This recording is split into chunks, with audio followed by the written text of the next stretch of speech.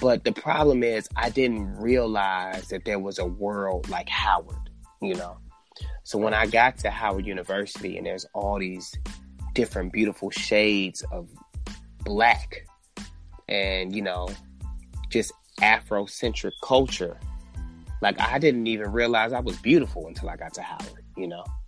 And I had never been in a place where there was so many black people with dreams and aspirations, and you had teachers who loved you and wanted to see you succeed and wouldn't let you settle for less, you know. Right.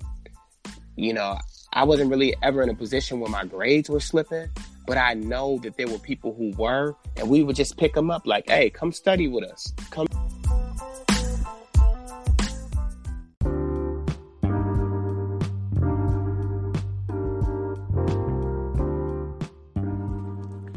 This is episode 3 of the HBCU audio experience brought to you by HBCU Grad.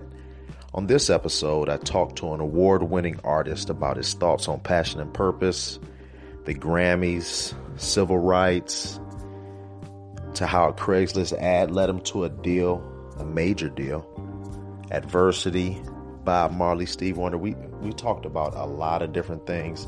I think you're going to get a lot of value out of this. There are a lot of nuggets, a lot of different factoids that were dropped in here. I think you're going to get a lot of value out of this episode.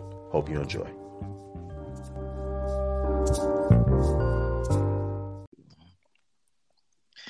Hey everyone, it's Todd Finley from HBCU Grad. This is our 3rd episode of the podcast. I have Aaron Abernathy on here with me. And this podcast has turned into one of my favorite formats because it gives us the opportunity to really go in depth and really hear people's stories. It's much longer form than how we started on social media. And I'm super excited about this conversation because me and Aaron went to high school together. We grew up in the same city, same suburb of Shaker Heights, Ohio. And we bumped into each other two weeks ago, maybe last week. And I was leaving the gym and he was coming in, and we were both back in our hometowns and we both don't live there. So 2 minutes before, 2 minutes later, we wouldn't have bumped into each other, started to have conversations. We had a conversation while we saw each other. And the first thing that popped into my mind was, wow, this is someone that I've admired from afar, somebody that I knew when I was young, but I hadn't had a chance to reconnect with as we've grown into our professional selves. So I'm super excited about this episode. Aaron, for all our listeners, give them a rundown of where you're from, who you are. I've already told them where you're from, but give them a rundown of where you started from, how you got to where you are, what you're doing now, and everything like that. How you doing, HBCU Grad? My name is Aaron Abernathy. I am a musician, composer, singer, songwriter, born and raised in Cleveland, Ohio. I went to school with Todd in Shaker, and I got started actually in Cleveland at the age of 8 when my mom brought my aunt's piano to our crib. She was going to give the piano away. And my mom was like, no, don't get that away. Like, we'll take the piano. I got younger kids. I want them to learn how to play the piano. And I gravitated to playing the piano. I started playing it by ear. My brother and my sister, they would play around with it, but my mom could see that I took a liking to it. She gave all of us piano lessons, but I was able to kind of thrive in the lessons, and she could see that, like, there's something here. And so that started me on the journey of playing piano, still playing by ear, still, you know, taking lessons and really learning the fundamentals of piano, classical piano at the time. But it set me out on this path to be a musician. And so my 9 to 5, it's like 9 to 9 or 24-hour thing that I do is music. I'm a world traveling artist that goes by my government name, Aaron Abernathy. That's awesome. Now, tell them what school you went to, what college you went to. The HBCU college that I went to was Howard University. Okay. Yes. Now, I studied music there, you know. That's awesome. That's awesome. What made you pick Howard? Because you came and we spent the day together when you came down to Florida A&M where me and your brother went. Yeah. And was that before you went to Howard or during your Howard days? That was, I believe that was before. I think it was too. That was before. Yeah, it was before. I came down to Florida A&M on my spring break. Either my no, not my junior year. It was my senior year. And it was interesting. Nah, it might have been before that. I'm not sure. I know I came down there by myself. I remember, you know what I'm saying, me and you hung out for a day. I do know that my choices were between Florida A&M and Howard University. Those were the only two schools I applied to. But I chose Howard in all honesty, because my brother went to Florida A&M, and I kind of wanted to create my own legacy. You know, like I felt that like in high school, I was kind of in his shadow. So I was like, let me go somewhere where I can kind of do my own thing. And I also felt that I'm more of a city person. So going to Washington, D.C. seemed more appealing to me. That makes a lot of sense. And we have kind of similar stories, because I don't know if you know, my sister went to Hampton. I did not know that. Okay. Yeah. And my sister, she's 8 years older than me. So I would go down there and visit there. And Hampton was great, but I wanted to be kind of further south. I wanted to be where it was extremely hot. Yeah, I hear you. Coming from Cleveland. Right, exactly. That's what made me pick FAM. And, you know, it had a good business school. So what made you, was the music program something that attracted you to Howard? Yeah, well, to be honest with you, I was going to Howard when I applied. I applied to go to their business school, you know. And so I started out like, okay, let me major in business, you know, because, you know, they tell you, I remember when we was coming out of school, they was like, make sure you get a major in something you can make some money, you know what I'm saying? And so I applied, I got into their business school, and I actually changed my major the first day to music, you know. And I changed my major because I just felt that music was my passion. But the deal that I cut with my mom was that I would minor in business. So since I already got into the business school, they was cool with me minoring in business. So, and Howard had a music business, jazz piano program. So I actually got the best of both worlds. Wow. Now, what is your advice for people that are majoring in something that people tell them, hey, this is going to make them money, but they have passions elsewhere? How do you balance your passion with the realistic ability to take care of yourself after you graduate? I would say passion and purpose, it depends on the level of passion and purpose. Like some people have like a purpose and a passion around just taking care of people. You know what I'm saying? But they don't want to go into like that type of field. You know, they might want to be a business woman or businessman. But if they major in business and they understand the inner workings of the business, they can combine that with their passion. Like I always feel that any passion needs to have business behind it. So I'm a musician, but I always say like I'm a businessman that happens to do music, you know? Like music is my passion, but I understand the business behind it. So I would say to anyone, especially in this day and age where there's like an onslaught of entrepreneurs, you know, like I feel like there's nothing wrong with having a passion for something. Just make sure that you can sustain yourself by knowing the business in which you have a passion in. You know what I'm saying? Now, do you have partners that help you within the business of your music so you can have the ability to stay creative and be creative? Yes and no. I always bounce things off of people. Like I feel like I'm always trying to find a way to just improve in the business side of my operation. So like I have a small team of like 2 or 3 people that I bounce ideas off of. And they help me when they can, but I don't have a team, like an in-house team that I'm like sending stuff to, like, hey, do this or do this or do that. You know what I mean? For the most part, like I kind of run my operation. I hope that it won't always be like this, but I also like it that it's this way because I know how to do all parts of my job. I know when it's time to be creative, when it's time to create an album, get in the studio, work on it, bring other musicians in. To me, collaborating in music, like I play keys, I sing, I compose, but I could play drums, I could play bass, but I'm not a bass player or a drummer. So I'm collaborating with drummers and bass players and giving them direction. I feel like I could do the same thing on the business side where I'm like, hey, I have a PR person, a publicist, and I could tell her, this is what I'm aiming to do. She's partnering with me just like my drummer partners with me. I'm giving them direction. I'm telling them what I want to do. And now I just need their expertise to carry out and execute what I'm trying to do. You know what I mean? Nice. Now, tell me a little bit about your creative process and how you go about creating music. Oh man, there's so many different ways. Being a composer and a songwriter, I would say sometimes the song comes to me and I'm just singing it. I don't have any music. I haven't put any music to it, but I would just sing it into my voice notes in my phone, kind of make a note of it so that I could come back to it, figure out if I could put some chords around it. Sometimes the music comes first. I could just be practicing. I come up with a nice chord progression that I like or a melody that I like, and I'll record that and then put words to it. It just depends on what you're trying to carry out. Like if I'm trying to, when I'm trying to make an album, this is the best way I could put it.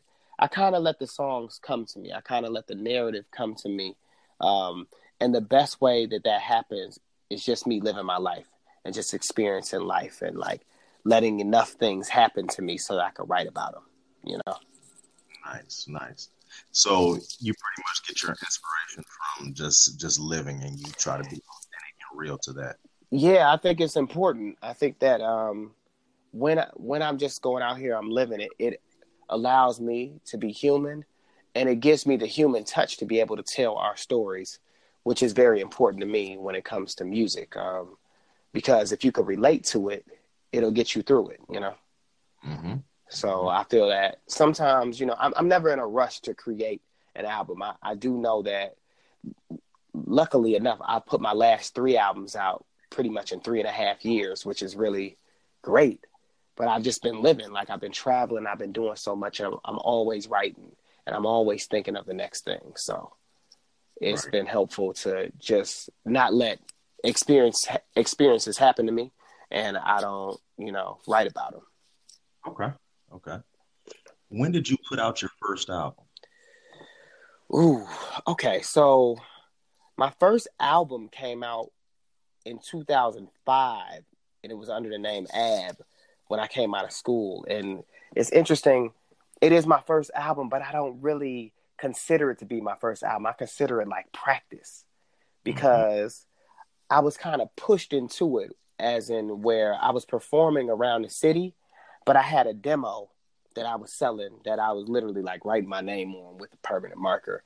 And one of the promoters was like, listen, you're doing a great job, but if you want people to look at you as a professional, you got to have professional product. And your name with a marker on it isn't professional.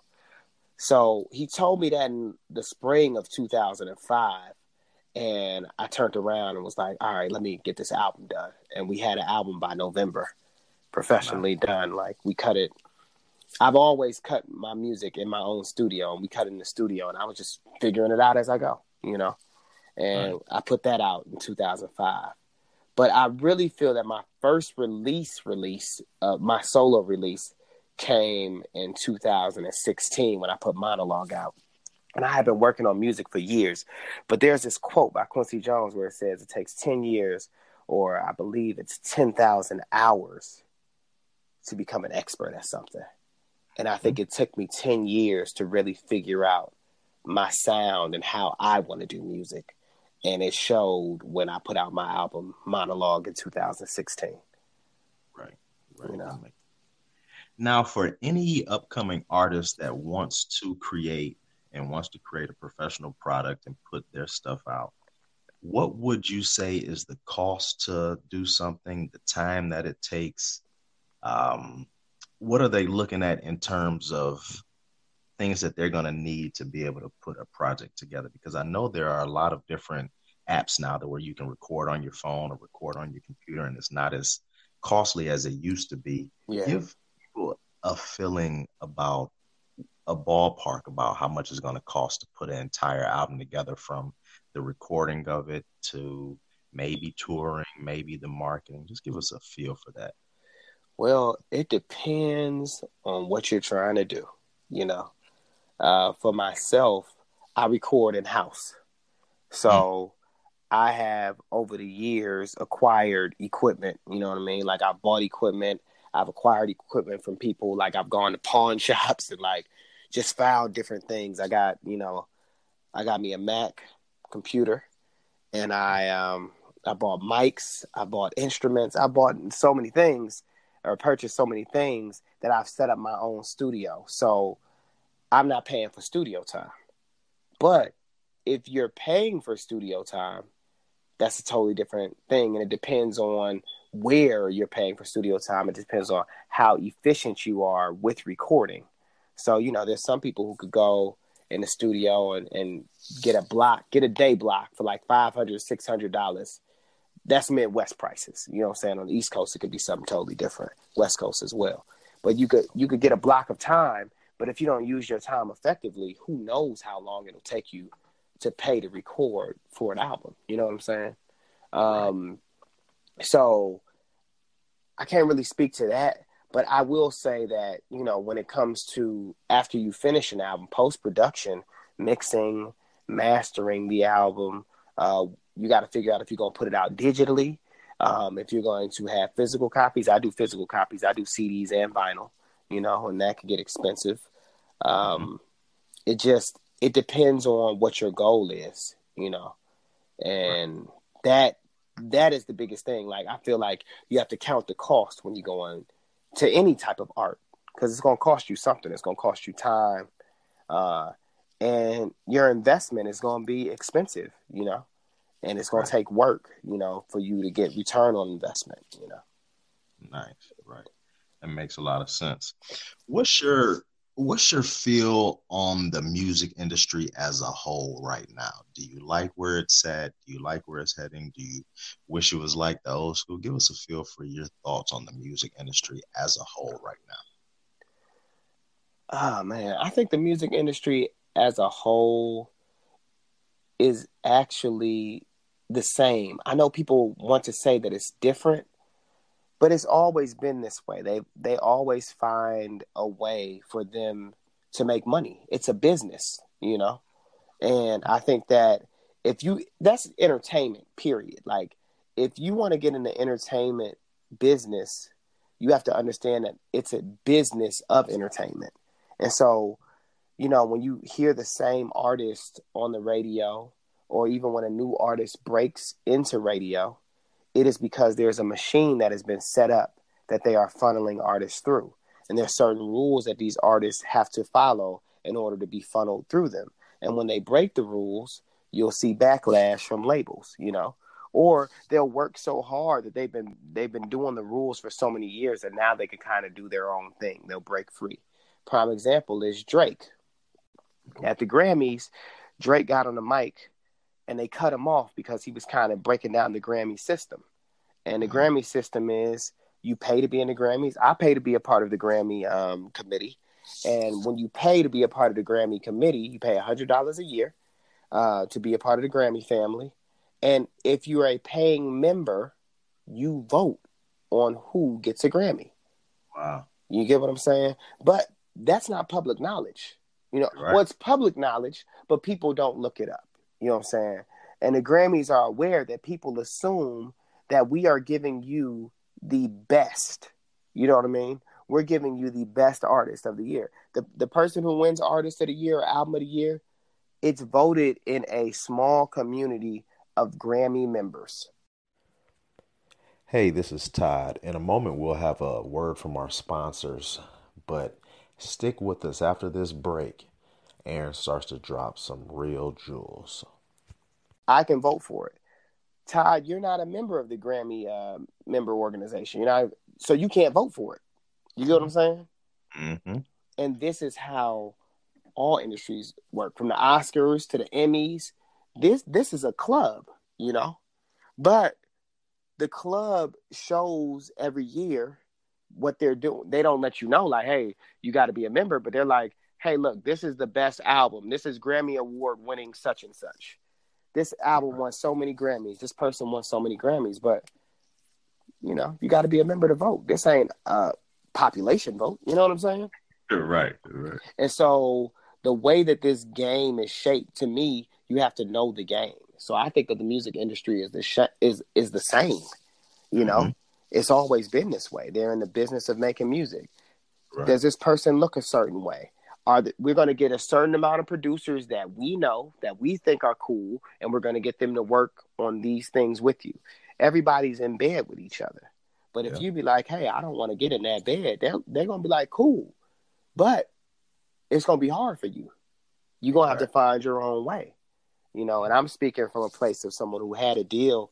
I was signed with EMI in 2010. I had a subsidiary deal through the VP of A&Rs. What is it? He was the vice president of the soul department of A&Rs, right? And he made it seem like I was signing to EMI. You know what I'm saying?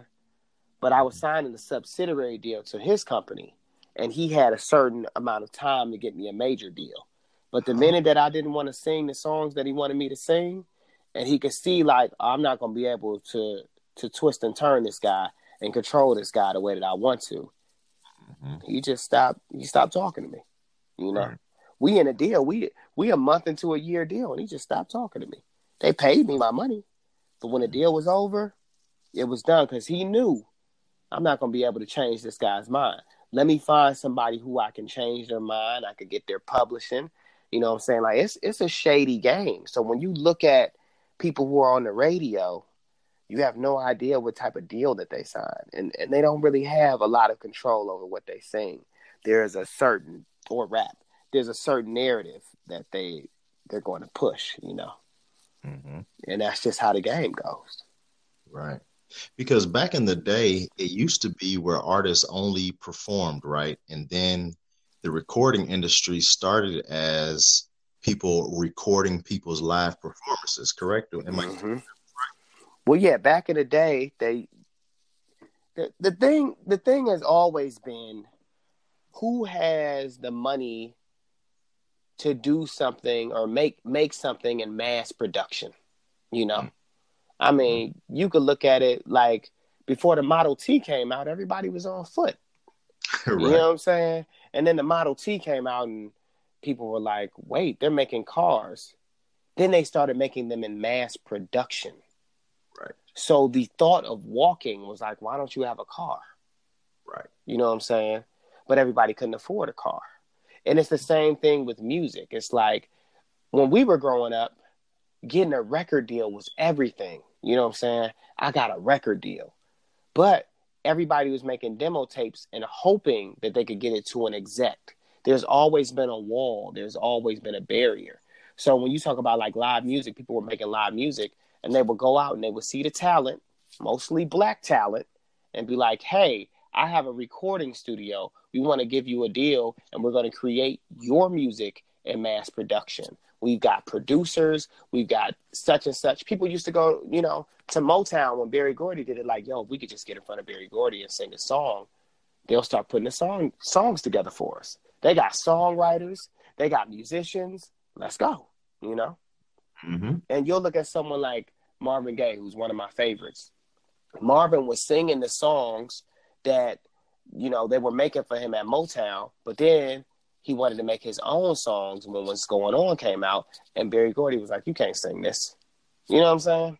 Mm-hmm. So it's always been one of those things where, as artists, we're trying to break through and have our independence. But what they're saying is, we got a machine that creates mass product. And if you want to be part of that machine, you got to do what we tell you to do. Right. And that's just it. I think that's in every game. Mm-hmm. So it's just knowing the game and then deciding how you want to play it. Makes sense. Now I want to go back a little bit, and you're related to Reverend Ralph David Abernathy? Yes, sir. That is my grandfather's brother. I never knew that. Yes, my grandfather's brother. Martin Luther King's best friend in the civil rights movement. best friend before the civil rights movement, man. They were partners, Wow. and I always talk about the their bond and what they did, and how a lot of people think like, us, the Civil Rights Act being passed in 1964 was like inevitable, and it wasn't. You know what I'm saying? Like, there was a chance that this would have never happened. You know what I mean? Exactly. Like, there was a huge chance that Jim Crow to this day could still exist, And I think that's what people don't understand. Like, Lyndon B. Johnson did not want to sign that bill. Mm-hmm. But they put so much pressure on him, to do it through the marching and, the live camera crews being out and, people getting killed. And, it's like they brought it to your TV screen through strategic protest, and that changed the whole game. But they were also putting pressure on Kennedy, putting pressure on Johnson, and Johnson was like, "Y'all got to hold up," and Martin Luther King was like, "This can't wait." But it was a strategic move to get this done. But there were many black people that was like, "Hey, don't do this. You're gonna get killed." They bombed my uncle's house. You're right. This wasn't a game. So yes, that is, to answer your question. Yes, that's my grandfather's brother. That's a heck of a legacy to come from. Did you ever feel any type of responsibility to uphold the Abernathy name?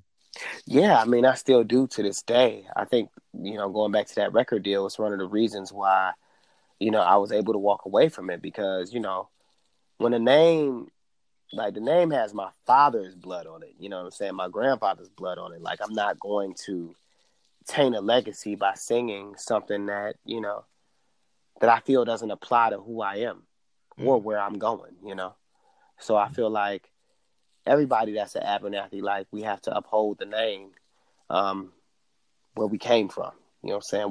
What we are. So that's important to me. Mm-hmm. Right. That makes a lot of sense. Now going back to the music, when did you first go on your first tour? I went on my first tour in 2006. I got picked up at Slum Village out of Detroit, the hip hop group. I got picked up as their music director. Wow. So the crazy thing is that my mom was managing me at the time, and she found an ad on Craigslist that said hip hop band looking for a pianist / singer to go on tour with them. And she was just like, "I'm just going to send your website." She sent it out, and this band happened to be Slum Village. She didn't even know who they were, and I was like, "Are you kidding?" And so I sent in a demo. They hit me up like, "Hey, we really like your music. Can you send us a demo?" I sent them a demo. They flew me out that weekend. Met up with T3 in Detroit. We actually went in the studio that weekend, just recording some stuff, and then from there, the rest was history. Went on a 5-week European tour with them, summer of 2006. That was my first tour, which really it really opened my eyes to what touring really is. I think people think that it's glamorous. It's a job, You go from city to city. Sometimes you fly. Sometimes you in a van or a car driving. It is grueling. You got sound. Repeat. Travel. So it's a job. Right. Now, I'm sure it's tiring for them, even though they're getting on a plane and they might have luxury and all of that. But, to go from city to city, it's tiring. Yeah, it's not easy. It's not easy, I can imagine. Okay. Did I lose you? I'm here. Okay, got you. Okay. So you did your first tour with 2006, and 2005 was your first album, from Yeah. 2005, 2006 to 2016, when you say like your first real professional album came out, what were you doing inside those 10 years? Just working on music. I will put out like mixtapes. I was touring with Slum Village. I toured with them from 2006 as their acting music director from 2006 to 2010, maybe 2011. In 2008, I became their protege, Black Milk, who is also from Detroit. He is a producer slash rapper. I became his music director in 2008. I'm still with him to this day. So I work with him, been touring with him, and yeah, just writing music, Right. recording, putting out work, and going out and playing it. I Right. think that after my deal went south in 2010, I had to like regroup. I was sick for a minute, so like I took like 18 months off from music, period. Mm-hmm. And in 2013, when I came back, that's when we really started working on creating music that we knew would be on my first album under my name, Aaron Abernathy. Right. And, from there, it was just every day, just working on music, putting out projects, putting out singles, putting out EPs, and just really cultivating the craft. You know what I mean? Right. Right. Now, when amateurs want to work with you, what's your response? I'm always down to work, because I believe that we live in a day and age where even someone you would consider an amateur, they might have a lot of potential and have something going on. I also know that some people don't make music to be like a professional musician. Right. They're just trying to express themselves. Mm-hmm. They be like, yo, I get a lot of people who tell me like, hey, I want to put something together, but I'm not trying to do it on the level that you're doing it on. And I respect that, Right. Like, hey, I got a love for music. I want to sing. I just want to put something together and put it out to say that I did it. And it's like, all right, cool. I do have my rates because time is everything, Exactly. And like, there's a lot of music that I have to make and there's a lot of things that I have to do. But I respect when, someone is trying to do something, even if it's not on a professional level. Right. So do you mentor anyone that's coming up in the game? Because I don't think there's enough of that. I don't think enough people that have done it and have been around the block reach back to people that really have nothing to gain in it, but just helping someone else. Do you do any of that? Yeah, I have like 3 proteges that I've worked with, especially in DC, where I'm always open to, helping anybody. Because when I was coming up, nobody was helping me. You know what I mean? When it came to music, I was from Cleveland, and being in DC, like people like, you're not from DC, so, I'm not really, they wasn't really trying to, help me out, which is fine. I found my way. But when people step to me and they be like, hey man, like, I'm thinking about doing this or doing that, can you point me in the right direction? I'm always willing to point them in that direction. Definitely. What are the things that you see in young talent that can let you know that someone's going to be something? Is it the drive? Is it the just God-given talent? Is it the hard work that they put in? Is it unique? What do you see within people that make you say this person has the ability to be a star? I feel like I always pay attention to adversity. Like I feel like adversity is the thing that I'm really looking for. Like when they hit their first bump, how they react to it, I try to tame expectations because, that's the thing. I have to tame my own expectations, because I think that that's where disappointment and anger can set in and it can deter you. So I feel like it's good to have passion. It's good to have raw talent. But like, who are you in the face of disappointment?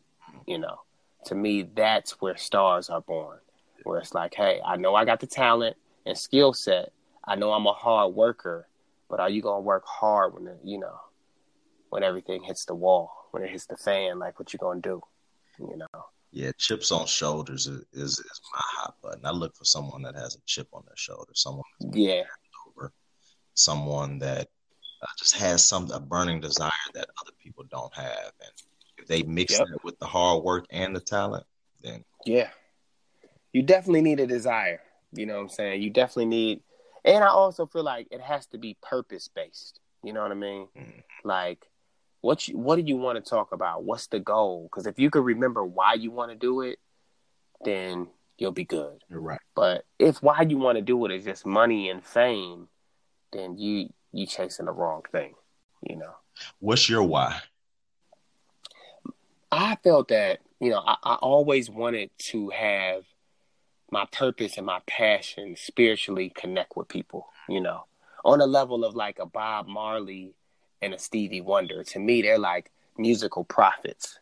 So my why has always been to be a musical prophet that tells the stories of his people, that heals people through music, you know what I'm saying? That has a message that resonates with people that can send them on the correct path. Mm-hmm. And so, like, if I stick with that, I'm good. It's not about fame. It's not about money. I just believe that those two things come as a byproduct of my passion. You know what I'm saying? My someday goal. If my someday goal is to be able to impact the world in a way that Stevie Wonder and Bob Marley did through music, Right.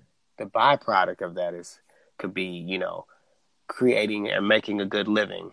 I don't even need the fame, but both of these people are famous. I don't even think they set out to be famous. Mm-hmm. And I think that's the point. Like, I'm not setting out to be famous. I'm just doing music. And because I've been doing it this way, it's actually paid off. Whether you know who I am or not, I can go. I just came back from Rome and sold out a show. The first show that I ever did. And I was just like, where are these people coming from? I don't even know what's happening right now, but I'm grateful for it. And I think that all has to do with what I want to do or my purpose and passion, like keeping that in mind. You know what I mean? Right. Right. Now, how do you promote those shows when you do go international? You have your booker and your promoter, like you send out your electronic press kit. I always tell them to play certain videos, play certain songs. I give them photos, and people when they see. One thing I will say about outside of the States, they have a better appreciation for art. Period. Mm. Like I think here we're spoiled because we're always given art. We're always seeing things. Right. And we are into fame and flash and, celebrity. Right. And it's not that they're not into celebrity, but they're actually into art. So they pay attention to certain places. Like if there's a club that brings good music, they're fans of the club and they trust the club. So whatever this club is bringing, we're going to go out and we're going to see it, Right. So when I come to a club and they got my picture up and they got my name up, people will just Google the name. Mm-hmm. And then they'll listen to the music and be like, we like this. And then they'll start spreading it around town. Hey, get tickets for this show. This is going to be good. There's a guy coming from America. He does soul music, funk music. He's coming with a band. We should check it out. And then I pull up and they know the songs. Wow. Because they've been listening to them. They've been, they've done the research. And I think that there's a lot of love in that where I'm just like, wow, this is totally different than where I'm from. Right. And I like it. It's cool. Yeah. Now, what cities have you been to, and which cities are your favorite internationally? Man, I've been to a lot of cities. Some of my favorites internationally. London is one of my favorites. Why? Bangkok. Man, London it has a vibe. I can't even explain it. I think going there,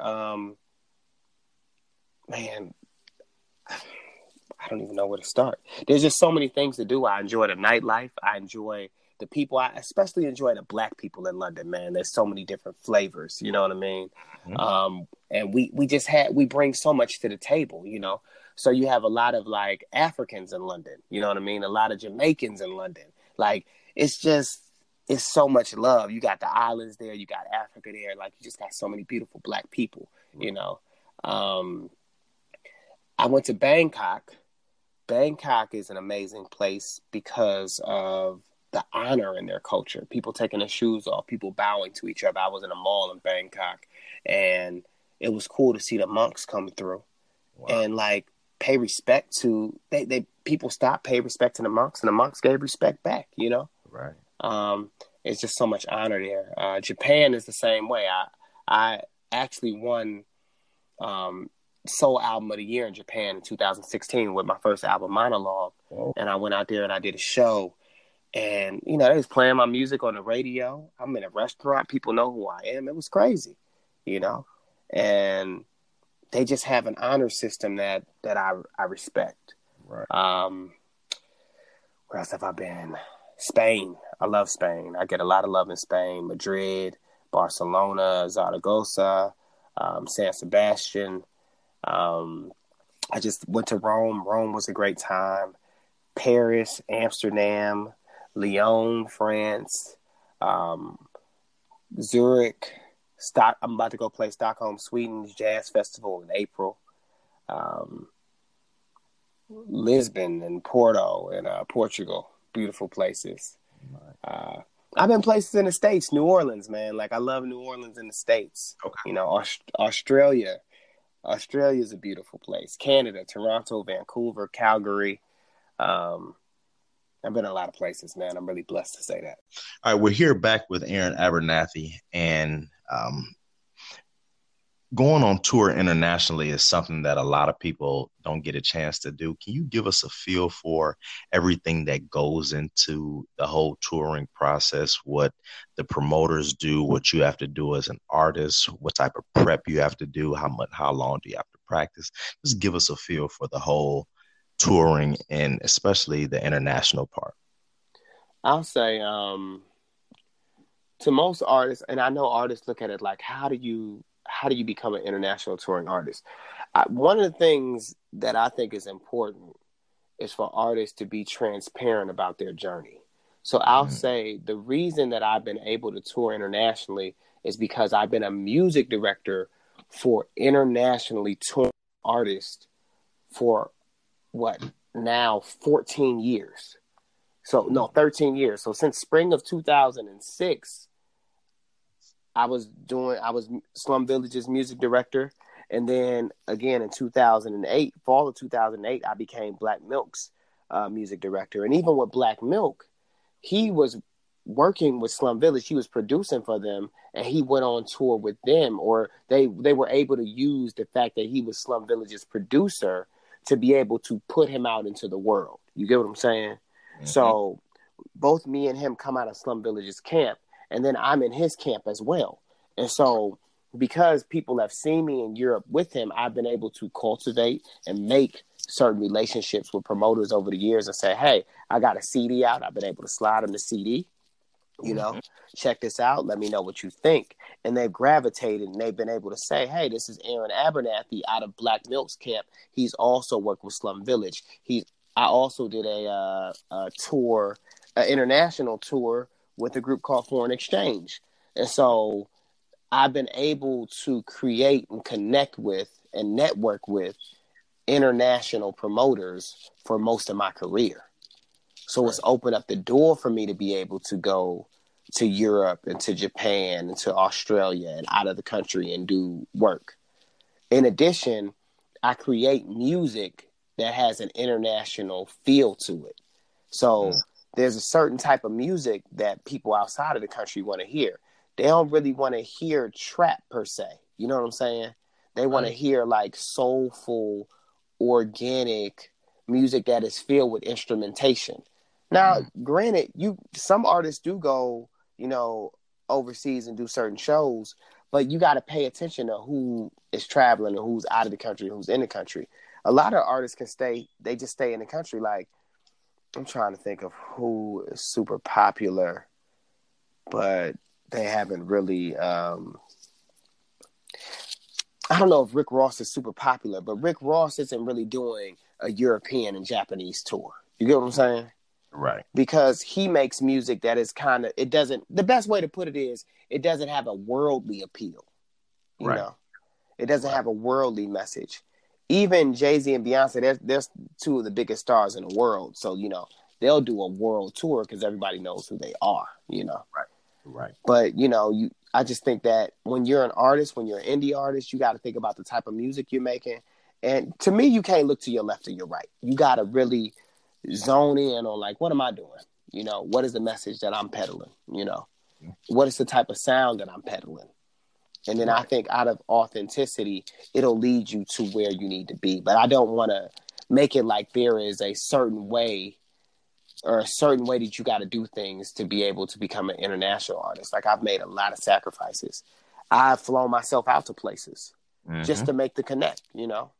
Yep. There have been times where these places didn't have a lot of money, you know, like, I remember the first time I went to Spain, the dude told me, he was like, look, man, I ain't got a lot of money for you. You know, I got about 1,200 euros per show, but you got to find your own way here. And I made it work. You know what I mean? Right. Like, you know, I'm very resourceful. Like I'll find a way to make it work. And I came back making money, you know, because for me, my power is I have merchandise to sell. So not only is he paying me for the show, but I got vinyls and CDs in my book bag to sell, you know. And if you put on a fantastic show, people, they not leaving without picking it up, you know. So my thing is around international touring, it starts with just betting on yourself at home. Like I played DC and Cleveland for years before I ever did an international show. I worked in markets that knew me: DC, Cleveland, New Orleans, Pittsburgh. I worked at places that would give me a chance, and I think a lot of times we pass up people that are willing to give us a chance. If there's a club that's like, okay, come and put a set together, go through and put a set together. It's just practice for the big stage, you know. Exactly. So now I've gone from someone who was playing Pittsburgh, Cleveland in 2006 to someone who I'm about to do a residency this summer in Barcelona for 5 nights at their premier jazz club, you know. But it you know, this is taking time though. And I think a lot of people don't realize that it takes time, you know. So people aren't patient, and people aren't willing to put in the work and aren't willing to work for free. Yeah. I'm a big proponent of working for free, getting as close to whoever you want to be, or getting close to the person that can get you to where you want to be. And then just being patient. Yeah. Yeah, that's it. That's it, you know. And remember, that's why I go back to remember what you're doing it for, you know, because if you can answer that question continuously, you'll be all right.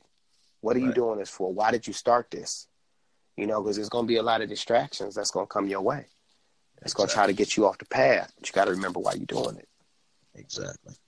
In 2017, I put out an album called Dialogue, which touched on being an African American in this country. I focus more on being an African American male than being an African American female, but I do believe that the females can relate. Like black men and black women, we relate to each other. You know, we relate to we although we have different struggles, I do believe we're on the same team. You know, and that album touched on just what it is to be black in this country with our current president, you know, and what he was pushing. And then after that, I just put out an album February 1st called Epilogue, which is an album that touches on restoration after heartbreak. I think it's a really good album. It was like therapy for me after going through a heartbreak. So it's something that I believe everybody can relate to. Right. You know. Nice. What artists do you like nowadays? They don't have to be soul or jazz or new or old. Just what artists do you really feel? And who are your go-to artists? I'm always listening to Marvin Gaye. Okay. Like he's like Marvin Gaye, Sly Stone, Curtis Mayfield. To me, those are like 3 that I listen to due to the way that they write. You know what I'm saying? Their pen is impeccable to me. Right. Stevie Wonder, James Brown, Prince.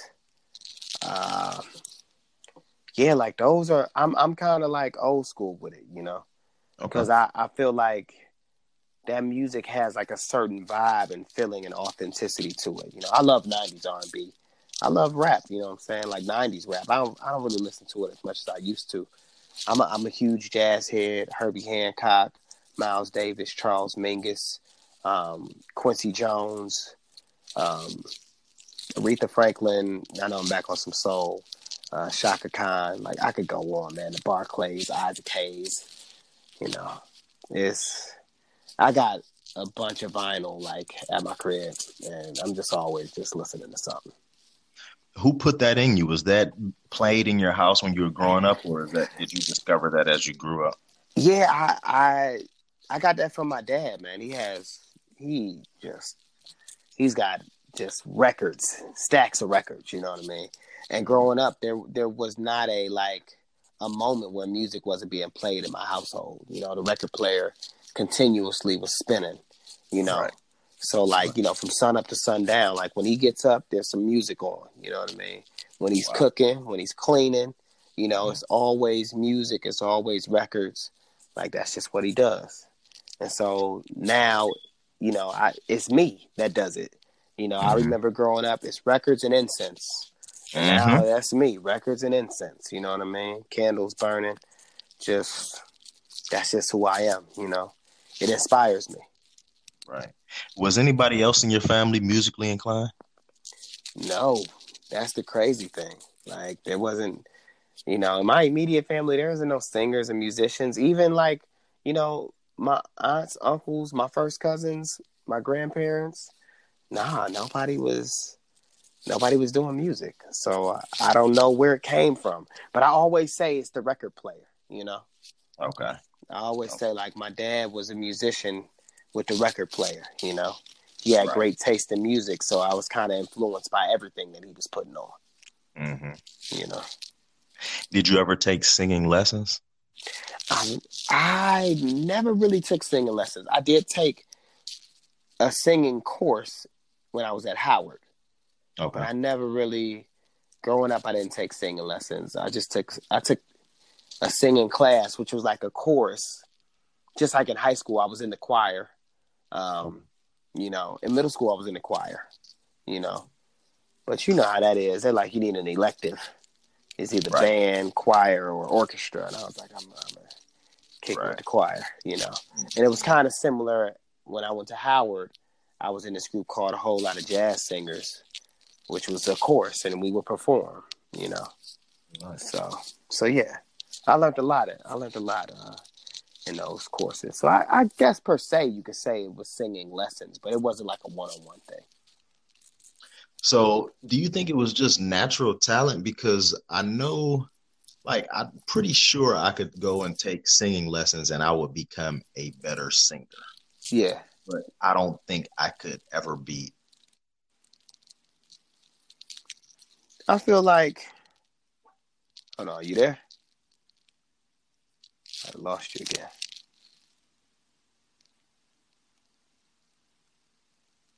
Okay, you back? I'm here. Okay. I feel like yes, you got to have raw talent to be able to sing. Like, I don't think anyone can just wake up and be like, I want to be a singer today. You know what I'm saying? I'm going to go take some singing lessons. You got to be able to carry a tune. You got to have some attitude behind it. Yeah, I do believe it's a raw talent, but I think that raw talent has to be developed, though. Okay. You know. Right. That makes sense. Yeah, like there's a lot of people with raw talent, you know, but it's not developed. So, again, this is a game, you know. There are a lot of people, like let's take a basketball player who has raw talent, you know. We see it all the time. They'll be in high school with raw talent. They'll go to college and they have to fit inside of the game, inside of the program, and they might not be able to adjust. Or they'll go to college and they'll be great, and then they go to the NBA and they got to fit inside of a program, and they don't know how to adjust because it's a game. You have to fit inside the game. There's a lot of people who can sing, but they can't write a song. You know, and they don't. It never catches on. You know, we know a lot of people with raw talent, but it's just like. They never hit it big because they never had a song that people could relate to. Right. You know? So, yeah, I do believe in raw talent. It just has to be developed. Okay. I have a question for you that has to do with kind of something that's been going on in popular culture. Okay. What do you think about separating an artist's art from what they do personally? Well, I think it depends on the matter. You know what I mean? You got to understand that I believe everything goes with the time. Okay. So I brought up Marvin Gaye earlier. Marvin Gaye is one of my favorite artists, but Marvin Gaye was a wild guy. You know what I'm saying? He was a really wild guy. It wasn't public knowledge at the time on what he was doing. You know, it wasn't public knowledge that he was dating underage women. You know what I mean? Right. But it wasn't public knowledge. So people will look at Marvin Gaye and be like, Marvin Gaye was this. He got shot and killed by his father. They know that, you know, there was some demons he was battling. You know what I'm saying? That's what they say. Mm-hmm. But in this day and age, we live in an information age where, you know, you see everything happening quick. You see things being uncovered quickly. And I feel that, like, a lot of people feel like we can't support someone who is doing something that's messed up. And I feel them on that, you know. You see this thing going down with R. Kelly. It's like there's a lot of people that's like, hey, we like R. Kelly. We can separate the art from the music. I think you got to ask yourself, like, are you really pulling out R. Kelly albums like that? You know, even if you're a huge fan, there was an era of R. Kelly. Like, what I'm waiting to see is, like, something happen in, like, the heyday of someone. You know what I'm saying? Like, for example, you know what? Something did happen. The Chris Brown and Rihanna thing. When people was like, we can't mess with Chris Brown. You know, they didn't want to separate the art from the person. I think they actually go hand in hand. But I also think that we got to be careful with cancel culture too. You know what I mean by that? Yeah. Where it's like, we so quick to cancel someone. Like, they wanted to cancel Chris Brown. You know what I mean? And for himself, he's kind of been like, I got to keep going, because he's right. He's a human being. He has to keep going. Right. He still wants to make music. He's like, hey, I made a mistake. I was young. I was channeling my anger the wrong way, and I should have never put my hands on that woman. And he's absolutely right. He shouldn't have. But I guess my question is, when do you lift the cancellation of a person? You know what I'm saying? Exactly. I will say this, though.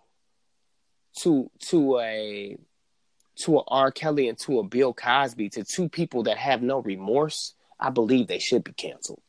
Definitely. To two people in denial, that's like, well, you know, the Surviving R. Kelly thing came out and he was like, I'm going to make a joint called Surviving Lies. Like, listen, we know that this is taking place and you're denying it. You know what I'm saying? Bill Cosby, in denial. This week, I believe he said he was having fun in jail. There's no remorse. And then again, I go back to saying, I mean, the Cosby Show was a great thing, but I'm not searching for Cosby episodes. Like, I don't need it. You know what I'm saying? I'm not digging in the crates to pull out my R. Kelly albums to listen to them. Yes, when I was growing up, I listened to R. Kelly, but, like, I'm not tripping. You know what I'm saying? But I'm also not at the extreme that if I'm in the car with my parents and Step in the Name of Love come on and they want to hear it, that I'm like, you need to turn that off. Right. You feel what I'm saying? Definitely. So I think that there has to be, like, a balance of, like, really, who's the artist that we're talking about? What's the artist's position? Are they remorseful? You know what I'm saying? Are they like, you know what? I made a mistake. You know? Or even, I made some bad decisions. Not even a mistake. Like, I purposely chose to do this, but I'm turning from my ways. You know? I guess the question is, do they remain canceled? That's one of the most articulate, thoughtful, real things that I've heard about, you know, the R. Kelly situation or the Bill Cosby situation. That was great. Thank you. Hey, man, you're welcome. That's just my thoughts. Like, you know. That put things in perspective for me as well. It just, all I'm saying is, it can't just be like a straight law. You know what I mean? Like we putting the gavel down, like, this is how we feel. You know what I'm saying? Like it has to be situational, you know? Exactly. I think that's just my main thing. It has to be situational. They're calling, okay, this is the best thing. This is the last thing I'll say on this. This week with Monique and Steve Harvey, they're calling Steve Harvey a coward because he doesn't agree with the way that Monique went about it, dealing with the Netflix thing and dealing with Oprah and Lee Daniels and Tyler Perry, you know. And my thing is, I get where Monique was coming from with integrity. There has to be some type of integrity. And she said that off camera, I don't know if everybody knows the story, so I'll give a quick synopsis of it. She did Precious, and she killed Precious. You know, she was Precious's mother in the movie. I mean, she was nominated for this. And Lee Daniels gave her, I believe, don't quote me on it, but I believe he gave her $50,000 to do the movie and said, hey, I'm going to give you some more money on the back end when it pops off. And it popped off. And Oprah and Tyler Perry told her, you know, I guess they were behind the movie. And Lee Daniels, they all said, do the press run. And she said, I can't do the press run unless you're going to give me some more money. And they're like, look, we ain't got no more money right now, but we need you to do this press run. And she was just like, y'all not right. You said you was going to give me some more money. If it popped off, give me my money. Now, to me, this is a prime example of the game. You get what I'm saying? Yep. Where it's like, this is the game you in. And she said, everybody said that she was right. But that she, you know, behind closed doors, all of them said, Oprah was like, you're right. Lee Daniels was like, you're right. Tyler Perry was like, you're right. You're right, but we need you to do this. And her response was like, if I'm right, why y'all making me do this? And she is saying that there has to be some type of integrity.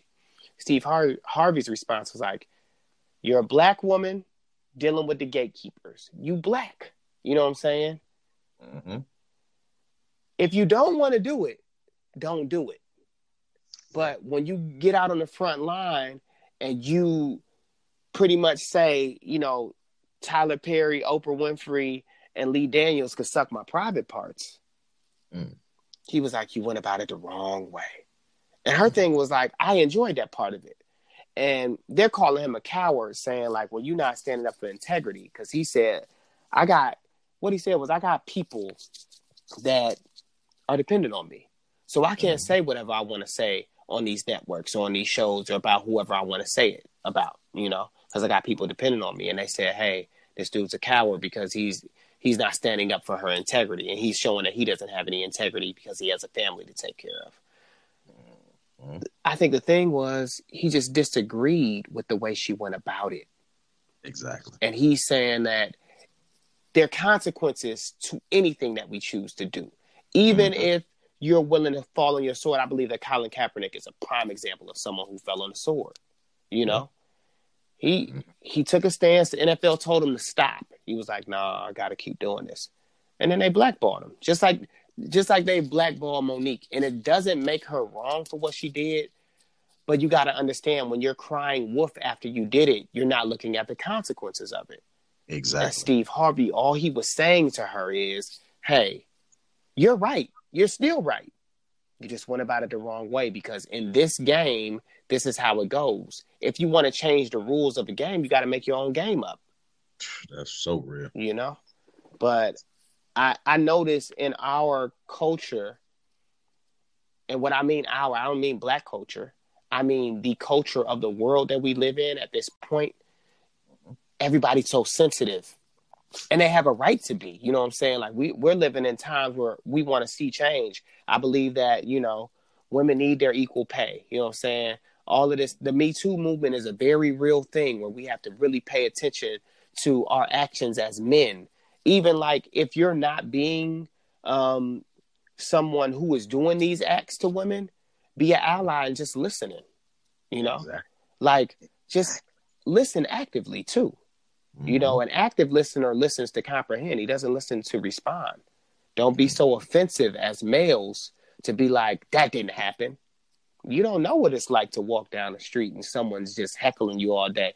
Hey, you in the purple pants. Hey, braids. Hey, dark skin. Hey, like we don't deal with that. You know what I'm saying?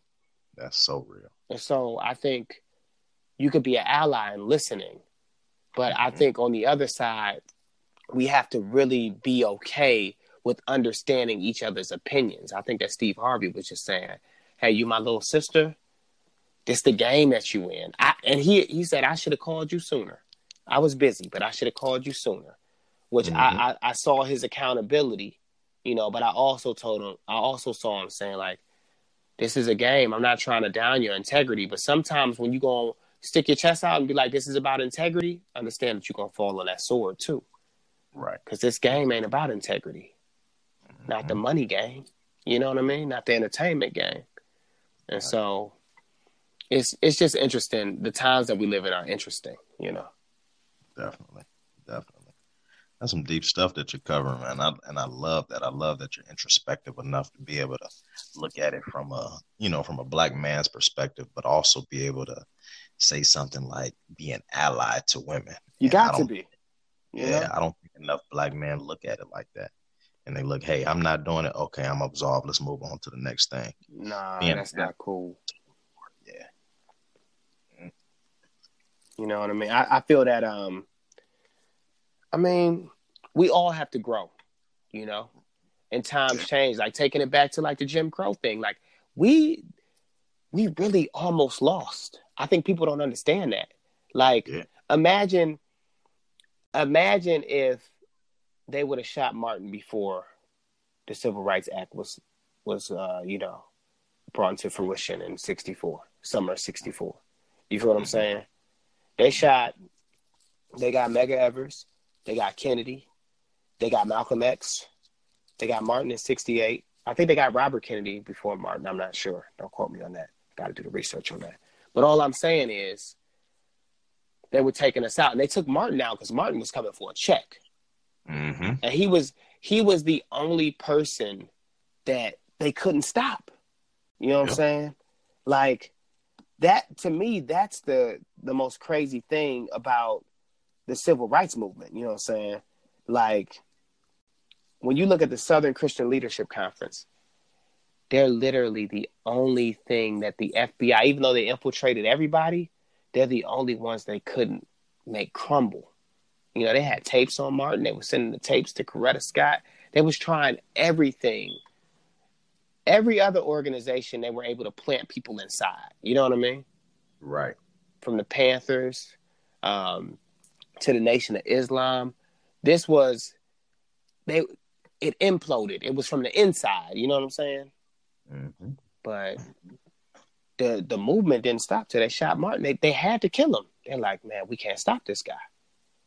You know? Yeah. But if that happens before the Civil Rights Act is passed, who knows what will happen. And I say all that to say that things change. And what's changing right now is that women need their rights, equality. They talking about sexual harassment. They talking about the way that they've been treated. And we need to be allies, like, period. You know what I'm saying? Especially for our black women, man. Like, I grew up in a household with a strong black woman, my mother. And I had a father. I tip my hat to my father because he was an ally of my mom. He would listen to her. He'd ask her what she wanted to do. What she wanted mattered. You know what I'm saying? Her opinion counted, you know? Yeah. And watching him be with a strong black woman and watching her be a strong black woman who could be submissive to him, they were submissive to each other, it showed me that it's possible. You know what I mean? So I just leave that there. Yeah, that's so important. That's so important. What do you think about the state of the culture? And I'm talking a little bit about hip hop now. Okay. And it was a quote from Diddy. He said, "The culture is for everyone to enjoy, but for us to own." Okay. How do you feel about the ownership and where things are going within music in general? But, you know, there's a lot of hip hop because that's, you know, kind of the forefront. And how can we take more ownership within music and whatever endeavors we're doing? I mean, I feel what Diddy is saying. You know, I just think that he's in a position where he can now own certain things, you know. Like, I think for a lot of the times, we didn't realize that these labels like Bad Boy and Rockefeller, even though they were their own entities, they were subsidiaries. You know what I mean? Which means that they were under Def Jam or, you know, Capitol Records or whomever. You know what I mean? Right. So ownership is the key. Yep. But the problem is, although we create the culture, again, they feed it to the world in mass production. And because they own the machines to get it out in mass production, in a sense, they feel like they own the culture. Mm-hmm. You know what I mean? And so that's why I always tip my hat to Motown, because Motown happened within the civil rights movement. And Motown, they wanted to make sure that we showed the world that Black people are sophisticated, clean dressed, and talented, you know? Mm. So when you look at those Motown artists in the 60s and the 70s, you know, 70s is like fist in the air and afros. 60s is like clean cut. You know what I mean? Right. And so when you see Motown presenting Black people in a way for the first time, you know, white people, they weren't seeing Black people like this. But to see, you know, Diana Ross and the Supremes on television with makeup and like they look amazing, and white people are looking like, this is crazy. This is what Black people look like. This is because, you know, they were showing Black people as, you know, being poor, having rags on, you know what I'm saying? Blackface, like this is the stuff they were showing on TV. But then you see the Ed Sullivan show and you see Marvin Gaye walk out with a suit on. You see James Brown walk out with a suit on. You see Sammy Davis Jr. with a suit on. It's a different game. You know what I'm saying? Yep. And so nowadays, I get what Diddy is saying, but you also got to pay attention to, in the 90s, what were they saying Black culture was? You know, we started out at the top of the 90s where rap was progressive and political. You know what I'm saying? Yeah. And then they was like, we got to change that. These messages are too good. Yeah. We got to change the messaging up. Then in comes calling women bitches and hoes. You know what I'm saying? In comes the certain type of way that you dress. In comes everybody wants to look like a hoodlum. You know what I'm saying? And it's we're quick to say like, no, that's not the culture. You know what I'm saying? Or don't downplay the culture. And it's not even downplaying the culture. I do think there's a time when you're a child and you dress a certain way. You know what I'm saying? But I also think that we got to have style and sophistication to us. Like we are a plethora of different things. You know what I'm saying? And it's not to get on that type of thing, because I think that we're that too. We got style. We got a hood style to us, you know? Right. But my problem is when that's the only thing that's being pushed. Right. Exactly. And that's why I think when Diddy's like, we need to own the culture, I'm glad to hear him say that, because I feel like he is now in a position, him and Jay-Z, they're in a position where you're watching them help out the younger generation. You know, Jay-Z getting his lawyers on the 21 Savage case. That was big. You know, Jay-Z helping talk about Meek Mill. This is like, this is Black excellence. This is like, hey, we're not about to let the younger generation do this, you know, or this happen to the younger generation, you know. And then Wayne came out and said when he was at a low place that Jay-Z paid his taxes. There you go. And he's doing all this stuff silently. And that's what ownership is about. It's about being in a place where you can help other people. Right. And I think that's what they're saying. But I think ownership and entrepreneurship is a little dangerous because everybody isn't built for it. Just like we were talking about talent with singing. You got to have a certain amount of talent. And a lot of people don't have the stomach to be able to handle entrepreneurship. Yeah. Then with everything being out here with the internet, a lot of people can't take that scarlet letter that comes when you say, hey, I have my own business. And then 5 or 6 years later, you're, working at Target. And a lot of people can't take that. So we need to have honest conversations about entrepreneurship. Yeah. If that's what you want to do, that's okay. Yeah. But entrepreneurship is not for everybody. It is not for everyone. You're absolutely right. and it's certain people that can do that. And I think the people that can and have a penchant for being entrepreneurs, they need to take that jump. So, Right. it's a much deeper conversation than, everybody needs to start their own business, because 99.9% of businesses do not work. And Yeah. Yeah. You're going to fall on your face, yeah, many times. And that goes back to my point about singing, like adversity, passion, who are you in the face of disappointment? Because that's really going to let you know, like, if you can make it, Exactly. It's going to be disappointments. It's going to be failures. And you got to, like, continue to figure things out. Right. Well, I got one or two more questions for you, but, the reason for this podcast is because, and it's called the HBCU audio experience, is because HBCUs, and me or you wouldn't be on this probably if it wasn't for your older brother and my older sister and us going to HBCUs. Yeah. Tell me a little bit about your HBCU experience at the Mecca. It was the best thing that ever happened to me.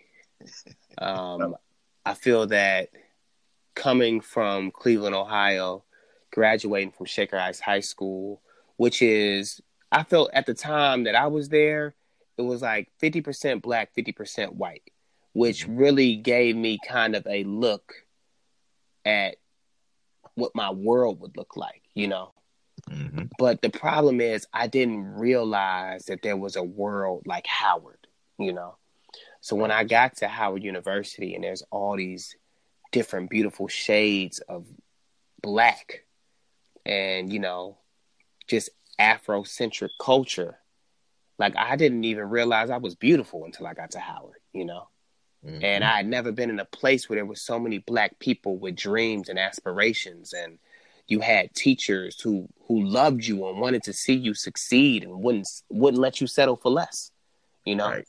I wasn't really ever in a position where my grades were slipping, but I know that there were people who were, and we would just pick them up like, hey, come study with us. Come do this, come do that with us, Like, it was like, these are like your brothers and your sisters,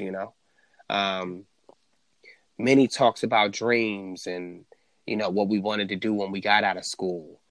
The greatest networking experience I've ever had, to this day, I could go damn near anywhere in the world and find someone from Howard. I got a show coming in here, and then I'll see people tagging people like, check them out. This HU, check them out. It's crazy. It was the teachers I had in my music department, Professor Charlie Young, Professor Miller, who was that she was in charge of the singing department. A whole lot of jazz singers. She runs Afro Blue. These people, they've had such an impact on my life and, moving forward in my career to this day, that I just never forget them. You know what I mean? Mm-hmm. Being able to do my first show at Howard at the Punch Out, where students could come out and see me perform. Open mics at Howard, where students could come out and see me perform. This set the stage for, my development as an artist and development as, Aaron Abernathy, the person. So I feel like the experience there there's nothing like it. It made me who I am. Would you suggest an HBCU to anyone or a certain type of person? I think that especially if you're black or a minority, but black especially, I would recommend going to a HBCU for networking purposes. Yeah. Period. You know what I'm saying?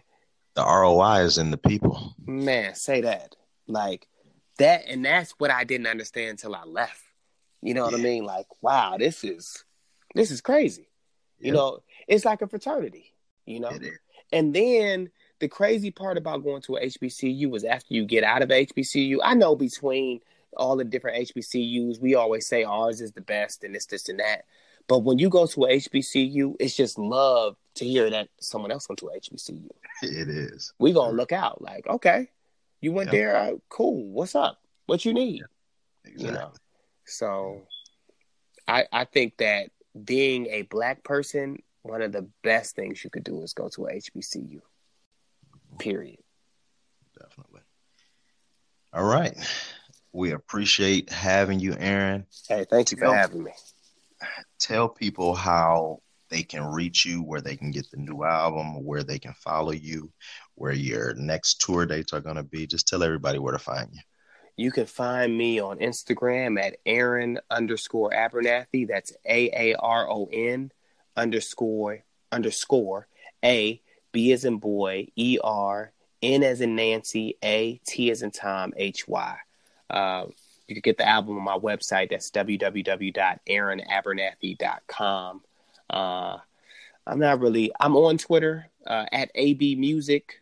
On Facebook, I'm facebook.com/ABSTHENAME. That's Abs the name. But the best way to reach me is on Instagram. You could get the album. It's available on all digital retailers as well. Spotify, Tidal, Apple Music, iTunes, Bandcamp. And you can get the album, vinyl, CDs at my website. So best way to reach me is Instagram, though. I do respond to people. Nice. Now, I want you to ask our listeners the question of the day. And the question can be anything about HBCUs. It can be about what's their favorite song right now, their favorite color. You can ask anything and they can give you feedback.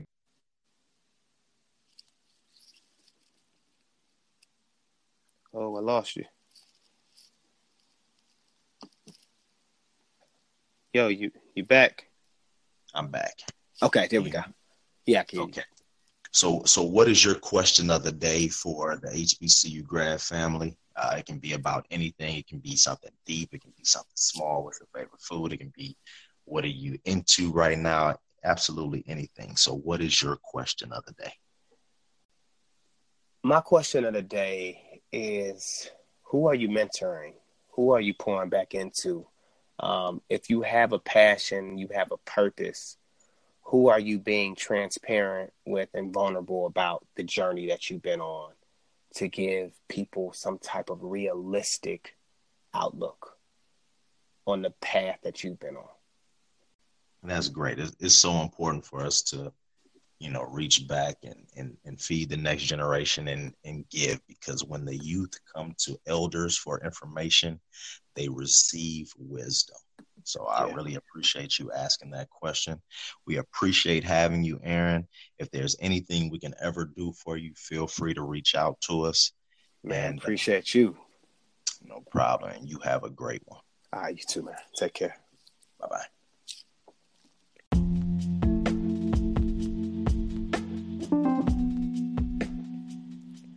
We want to thank you for listening to the podcast. It really, really means a lot to us that you're taking time out of your day to listen to our content. Hopefully we added some value to it. If you could do us a huge favor, please rate us on whatever platform you're listening to us on. We would love a 5-star, but honesty is more important. If it's just a 2, it's just a 2. So if you would rate us, we would really appreciate that. Catch you on the next episode. Have a good one.